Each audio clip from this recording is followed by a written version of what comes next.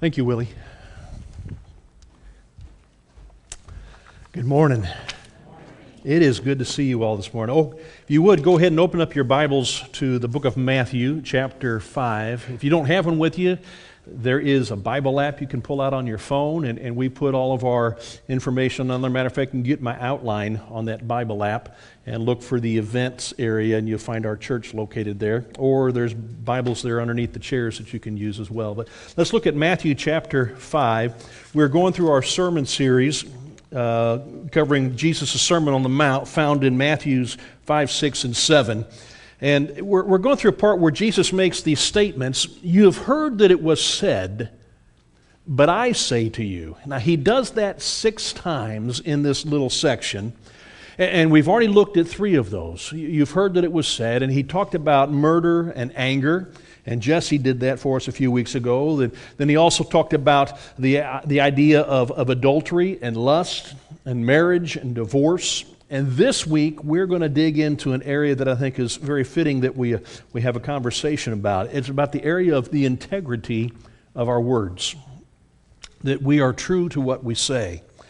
Surveys have shown that Americans lie more today than any other time in history, at least as what we recorded. As a matter of fact, it seems that it's become our favorite pastime, is lying. Our society has a problem with being honest. They are dishonest, and they have this deep aversion, it seems, to truth. And we read about it, and we see it, and we hear it all the time. However, it's nothing new. Back in 1991, James Patterson had written a book that was entitled The Day America Told the Truth. All right, and in it, this is what he says. This is back over 30 years ago. Americans lie. He goes on, he says, they lie more than we ever imagined when we began this study. But they told us the truth about how much they lie. And he goes on to say, just about everyone lies. Matter of fact, he says in 1991, 91% of us lie regularly. The majority of us find it hard to go through a week without lying. Wow. I'm amazed. And yet, I'm not. Gina Scott, he introduced his book, which is The Truth About Lying, or her book, The Truth About Lying. It was written in 2010, and she says in the introduction there, in the recent years, we have been facing a crisis of conscience over the state of our nation. We've been going through a national soul searching and judging, assessing ourselves in the light of traditional core values of honesty and ethics, and reviewing and purging many fundamental institutions in revulsion to a decade of greed and excess. Why? Here's the reason. Because we have seen more and more indications that acts of lying, deception, and other unethical deeds for short-term gain and personal advantage may have deeper, more serious consequences in undermining the bonds of trust that create relationships in community and give strength to the nation as a whole. So this morning, I want to ask just a few questions in my sermon. And the first one is this. Why do we lie so much? And have you ever asked your child, why did you lie? I mean, I remember I've been asked that question. Why do we lie so much? Well, studies have shown that we often lie to protect ourselves and to avoid punishment. We lie to gain an advantage somehow. We lie to get people to agree with us. We lie because we want to escape blame. We lie to get out of something that we don't want to do, and we lie to make ourselves look better. Some of us even lie to protect others' feelings. Voltaire was he was a deist during the age of enlightenment, and he said this. He said, I am very fond of the truth, but I am not fond of martyrdom. Now, if I could put that in simple language for us who may not be as enlightened as Voltaire, I think what he is simply saying is this. He's saying, I would really like to live in a world where we tell the truth all the time. But I have to come to realize that if I tell the truth all the time, then one day someone's going to kill me. So I've got to lie to protect myself, right? That's what he's saying. Right now, with the advancing technology that we have at our hand, at our fingertips today, the mechanical genius of what we call artificial intelligence. You're hearing a lot about it right now. AI, artificial intelligence. Our world is moving rapidly into an ever-increasing era of deception and dishonesty and duplicity.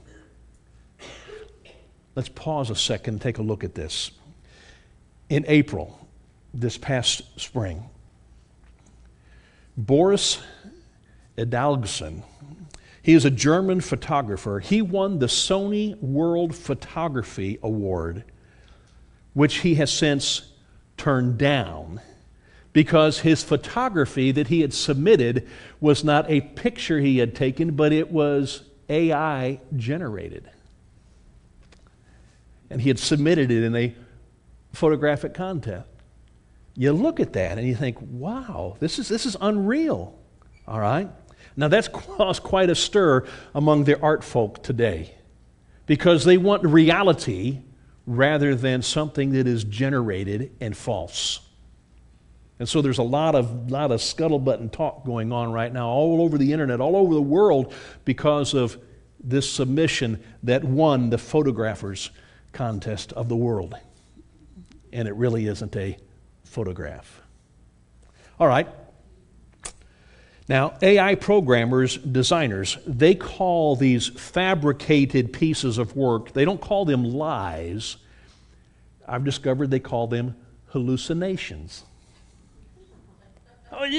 Just use a different word for it, right? I mean, it's just simply what we're saying, all right? And it's getting even worse. If you begin doing an internet search for topics of history or politics, you might get an answer that is generated by the artificial intelligence which captures quotes and information from what they call now fake news. And it presents them as factual answers to the questions that are being asked. Now, the experts of the internet, they don't understand why AI is behaving this way either. For instance, according to Google, who have created their own artificial intelligence programming called BARD, and it's meant to function similar to another program called ChatGPT, and it pulls its information from the World Wide Web and from Google's search engine. It doesn't discriminate as to what is truth or what is fiction, and it will at times present inaccurate and false information as fact. Even our computers don't know what is true and what is false, but they will propagate it as true. We think about this.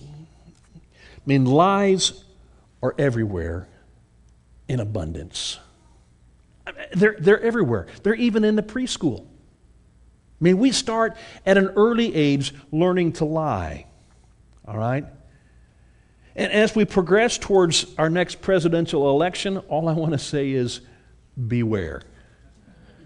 Because everybody running probably is going to lie, or somebody's going to lie for them about them. It doesn't matter who they are. So how do you know the truth?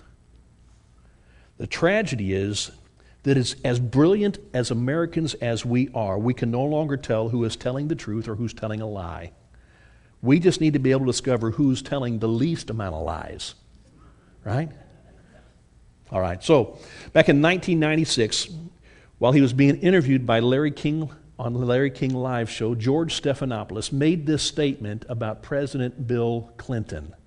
He said, "The president has kept all the promises he intended to keep." Now, that blows me away. I'm going to make a promise, but I don't intend to keep it. All right? But that's what he says. He's kept all the promises he intended to keep. A chaplain at the Kansas Senate House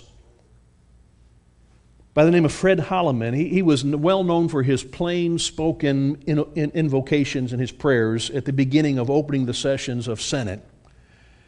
During one of his prayers, he asked God to help in discerning truth. Listen to what he said.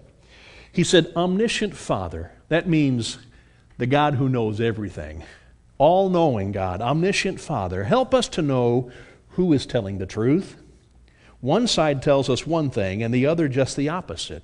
And if neither side is telling the truth, we would like to know that too.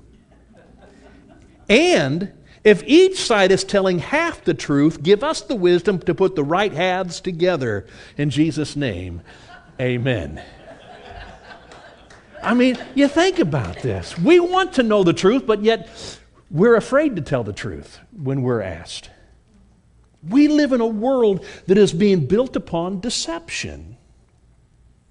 And as prevalent as lying and deception are today, they are nothing new. They have been around a long time. Historically, you can go back to the very beginning in creation, go into the Garden of Eden, into the innermost place, right next to that tree of the knowledge of good and evil, and we find a conversation between Satan, who had disguised himself as a serpent, talking to Eve.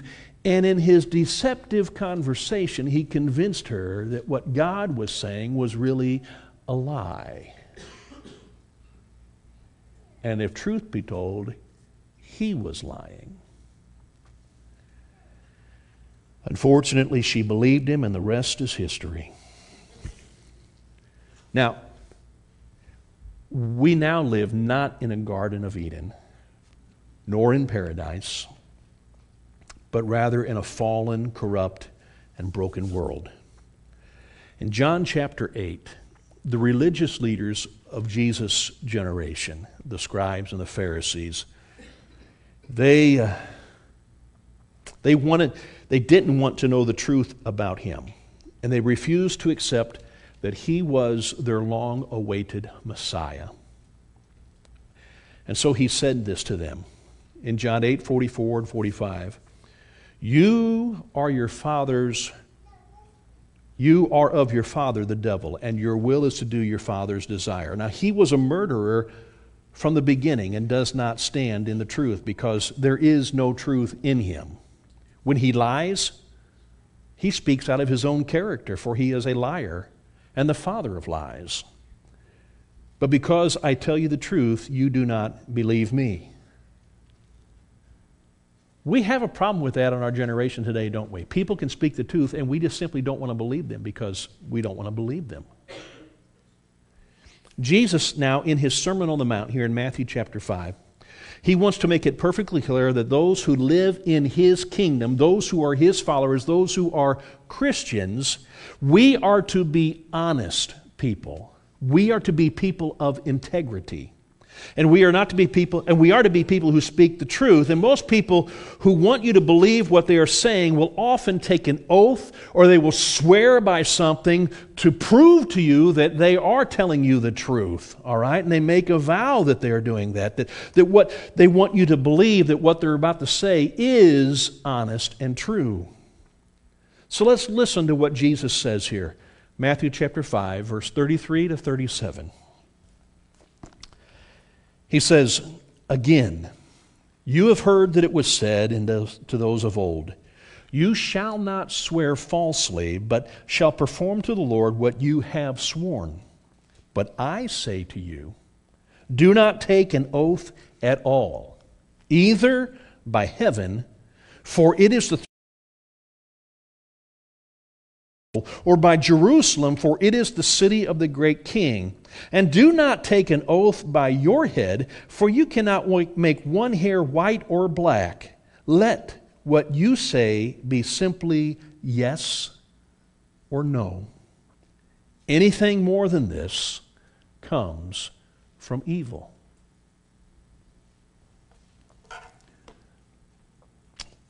So I have another question for you.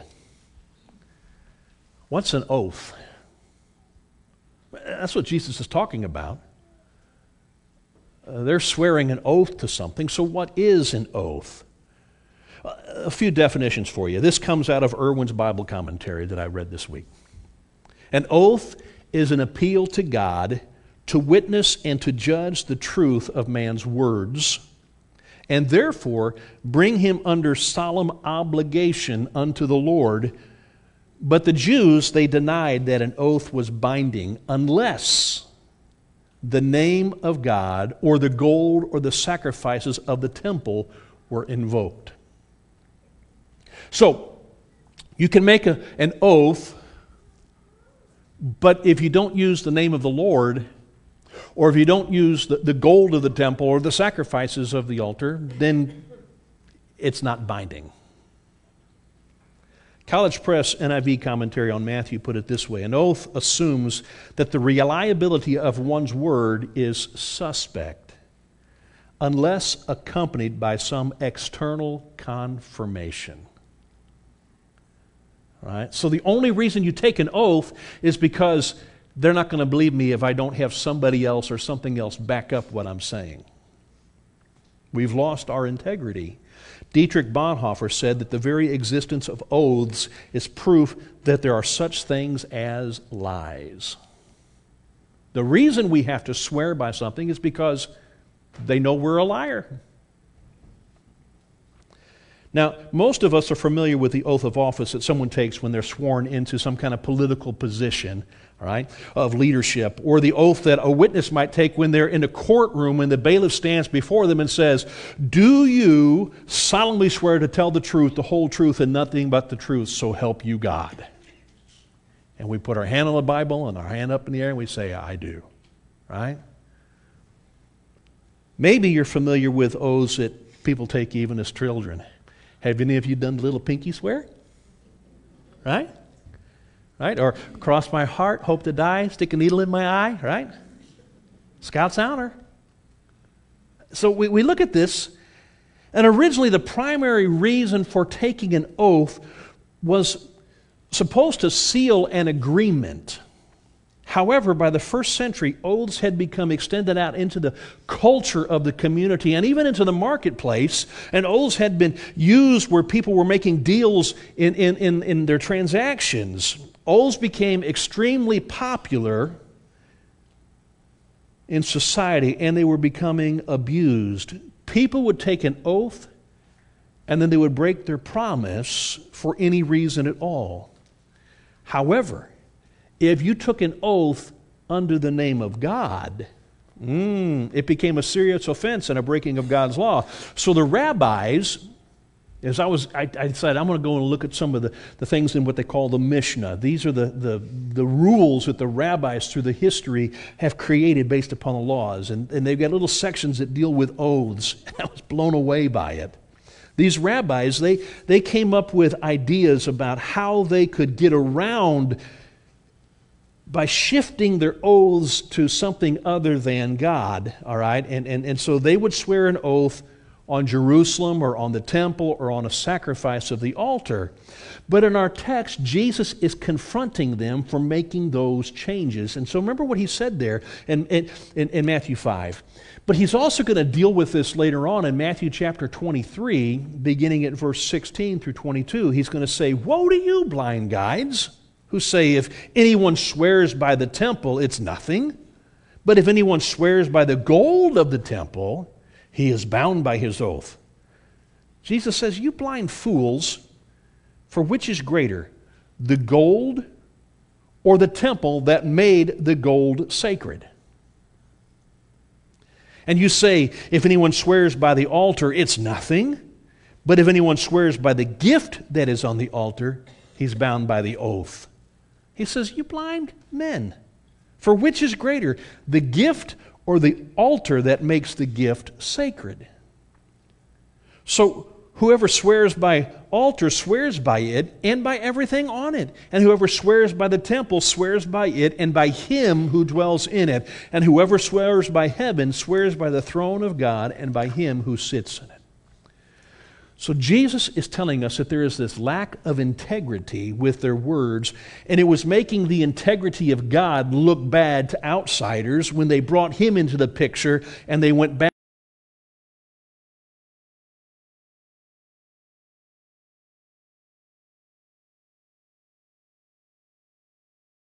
gives us His promise and His word. But it doesn't matter by what you swear, everything all falls back onto category that it all belongs to God. So anytime you swear an oath, you're dragging Him into the picture. Numbers 32 says that if a man vows a vow to the Lord and swears an oath to bind himself by a pledge, he shall not break his word. He shall do according to all that proceeds out of his mouth. If you make a promise, you better fulfill it. But beware, Proverbs 6:16 and 19 says, there are 6 things that the Lord hates, 7 that are an abomination to Him: haughty eyes, a lying tongue, and hands that shed innocent blood, a heart that devises wicked plans, feet that make haste to run to evil, a false witness who breathes out lies, and one who sows discord among brothers. Matter of fact, Proverbs 12, verse 22 is going to tell us that lying lips are an abomination to the Lord, but those who act faithfully, they're His delight. Jesus takes all of this to another level. He wants us to know that if our life is based on a lie, we can't be a part of His kingdom. If you're going to continue to live in lies, you can't be a part of His kingdom. The very basis of entering into the kingdom of heaven. If you remember from the beginning of His sermon, Jesus spoke of our spiritual poverty, and that we need to have this repentance, and repentance begins when truth is revealed. And we have to look at ourselves and realize the truth is that we are broken. 1 John 1:8 says, if we say we have no sin, we deceive ourselves and the truth is not in us. The Apostle Paul, when he writes to Timothy in his first letter to him, he says that the church is the pillar and buttress of truth. Now, that doesn't mean that the church creates truth, all right? But what he's telling us, that the church is the center of truth, and it upholds truth in a world where deception and lies are commonplace. That we have got to be a place where when people know what is true and what is real, they look at the church. They look at you as a follower of Christ and they say, there's where truth lies. When the church compromises on the unwavering truths that God has established, the entire gospel message is undercut. Colossians 2:8 says, see to it that no one takes you captive by philosophy and empty deceit, according to human tradition, according to the elemental spirits of the world, and not according to Christ. So these religious leaders, these scribes and Pharisees, as they're always looking for loopholes in the law that would allow them to kind of keep the law, at least within their mind, and then that would permit them to do the things that they want to do. So the attitude developed a kind of loose scenario of making promises. All right? That's simply the way it is.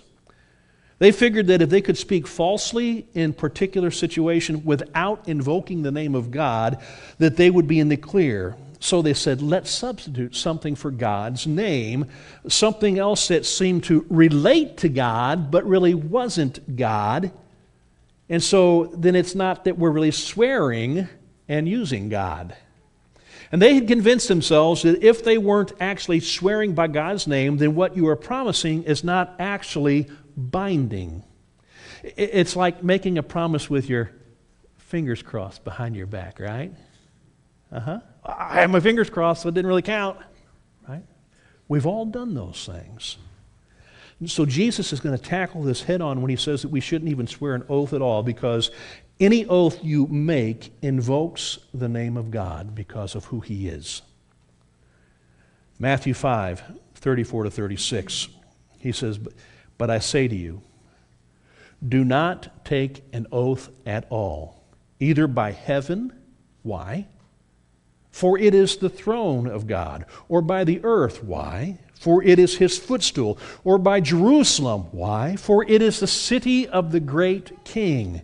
And do not take an oath by your head, for you can't even make one hair of your head black or white. You just can't do anything about it. Some of us can't even grow it, let alone make it black or white. So why should you swear by anything that you absolutely have no control over, no power? It's not yours to do anything with. Heaven isn't yours. The earth isn't yours. The city isn't yours. Nothing is yours. So why are we trying to provide things to back up our oaths? Basically, Jesus is saying that God is everywhere and He is in every conversation. And if you think that you can have found some cute, clever way that you can making the act of deception and lying justifiable and acceptable, think again. You're wrong. So I have this final question. So how does God feel about lying and breaking our promises? Well, let's look at some things God has said about lies and deceit. Psalm 101, verse 7, He says, "No one who practices deceit shall dwell in my house. No one who utters lies shall continue before my eyes." Now, if that doesn't stop you in your tracks, I don't know what does. But let's go on. Let's dig into Proverbs chapter 6, verses 12 through 15. A worthless person, a wicked man, goes about with crooked speech, winks with his eyes, signals with his feet, points with his finger, with perverted heart devises evil, continually sowing discord. Therefore calamity will come upon him suddenly. In a moment he will be broken beyond healing. You want to live a life of deception? Get ready for a battle with God. Revelation 21:8. I think we have the final word on all this. But as for the cowardly, the faithless, the detestable, as for murderers, the sexually immoral, sorcerers, idolaters, man, these are a lot of wicked people, aren't they? And all liars. Their portion will be in the lake that burns with fire and sulfur, which is the second death. I don't want to be known as a liar. How about you?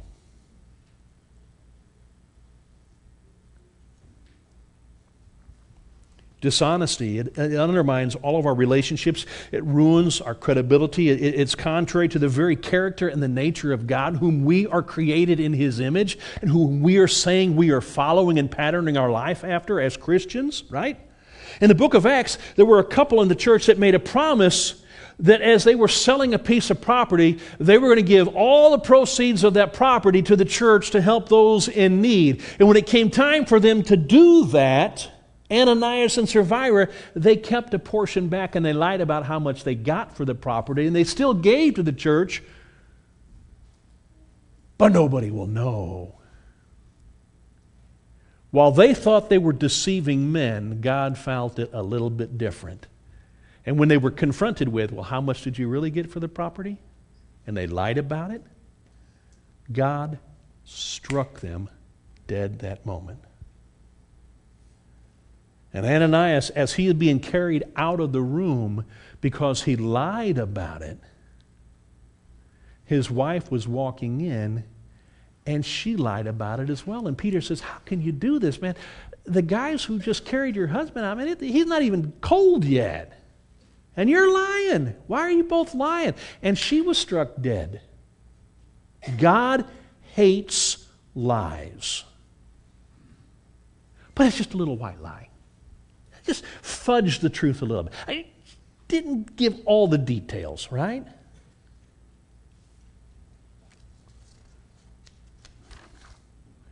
So the problem is that when we're dishonest and untruthful, is that we can fool other people, and we can probably even fool ourselves. If we keep telling a lie long enough, we probably will end up believing that lie ourselves.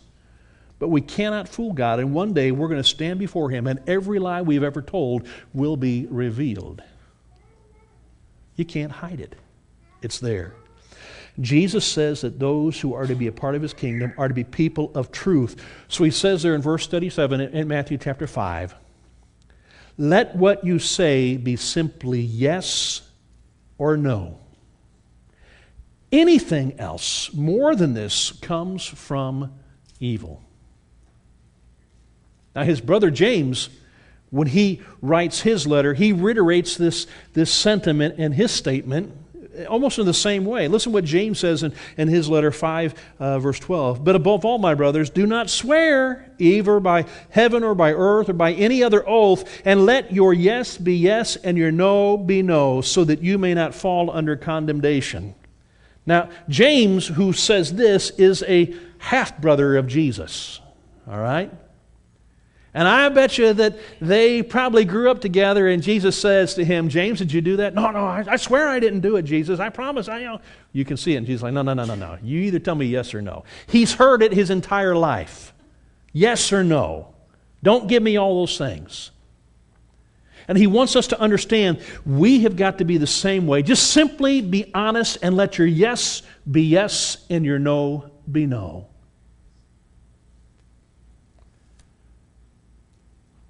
John R.W. Stott, in his book, in his commentary on the Sermon on the Mount, he writes this, about the modern applications, he says, is not far to seek, for the teaching of Jesus is timeless. He says, swearing or oath-taking is really a pathetic confession of our own dishonesty. Ouch. Right? Why do we find it necessary to introduce our promises by some tremendous formula?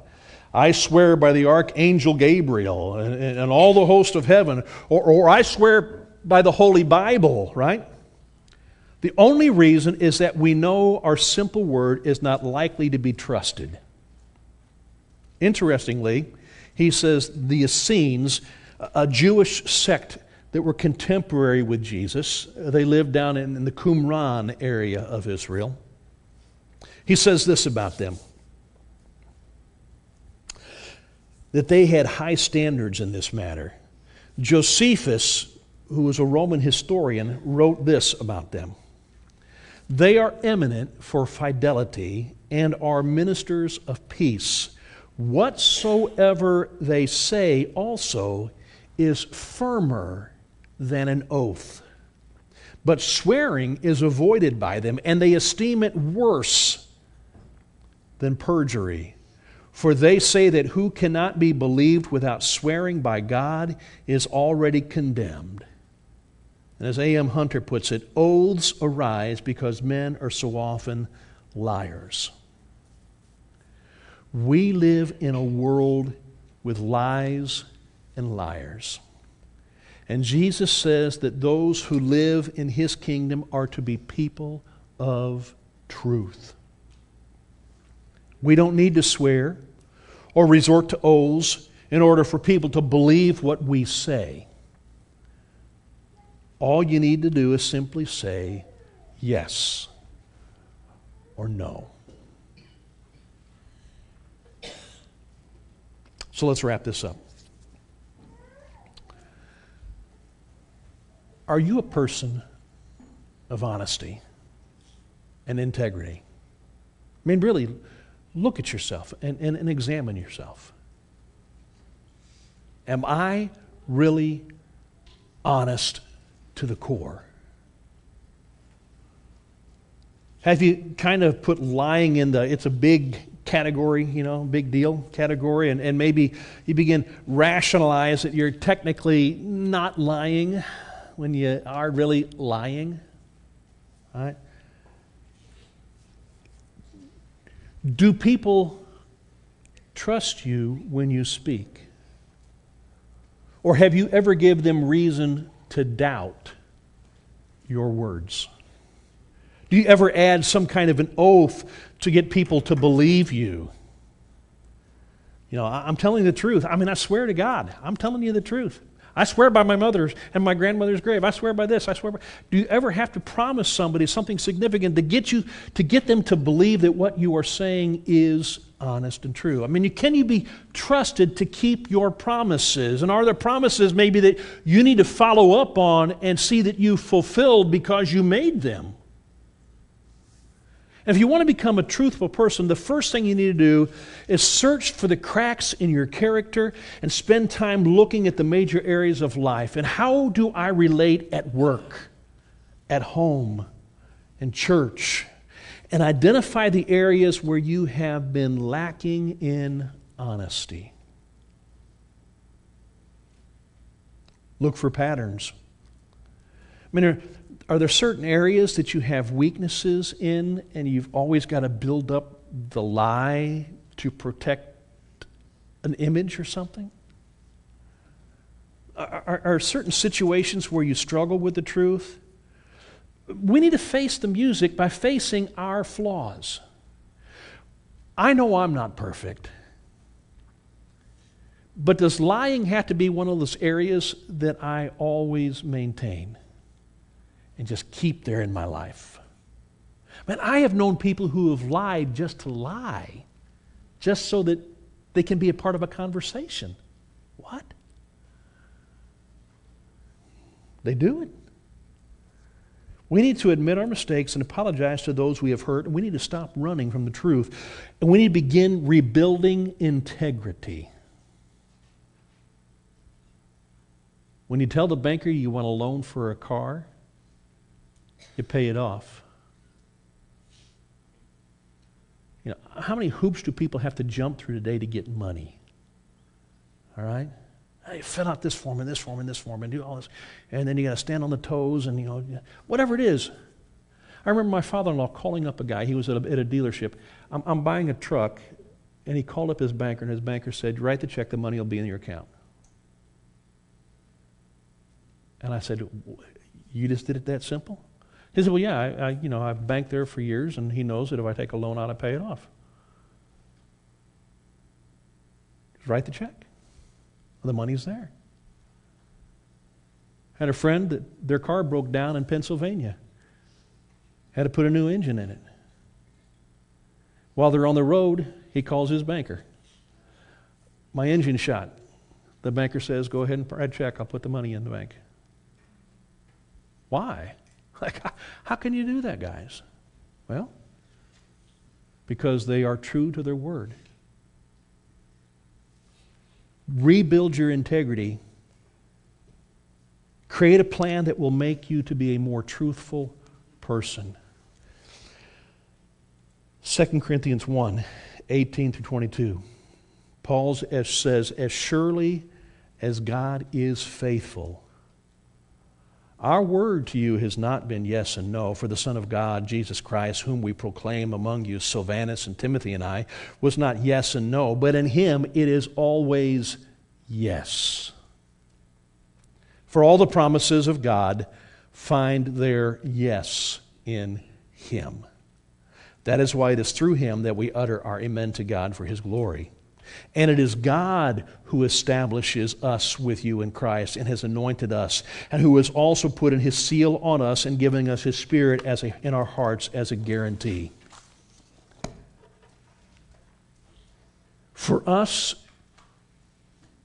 God has always said yes. When he has made a promise, it has never failed. He's always backed it up. He's always done what he has said he will do, and he is still going to fulfill the promises in sending his Son again. And when he comes, I want him to find me with integrity. How about you?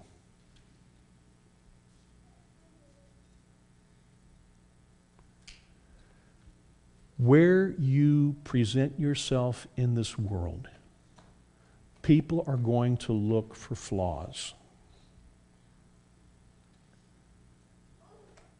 But we are challenged to be people who are above reproach.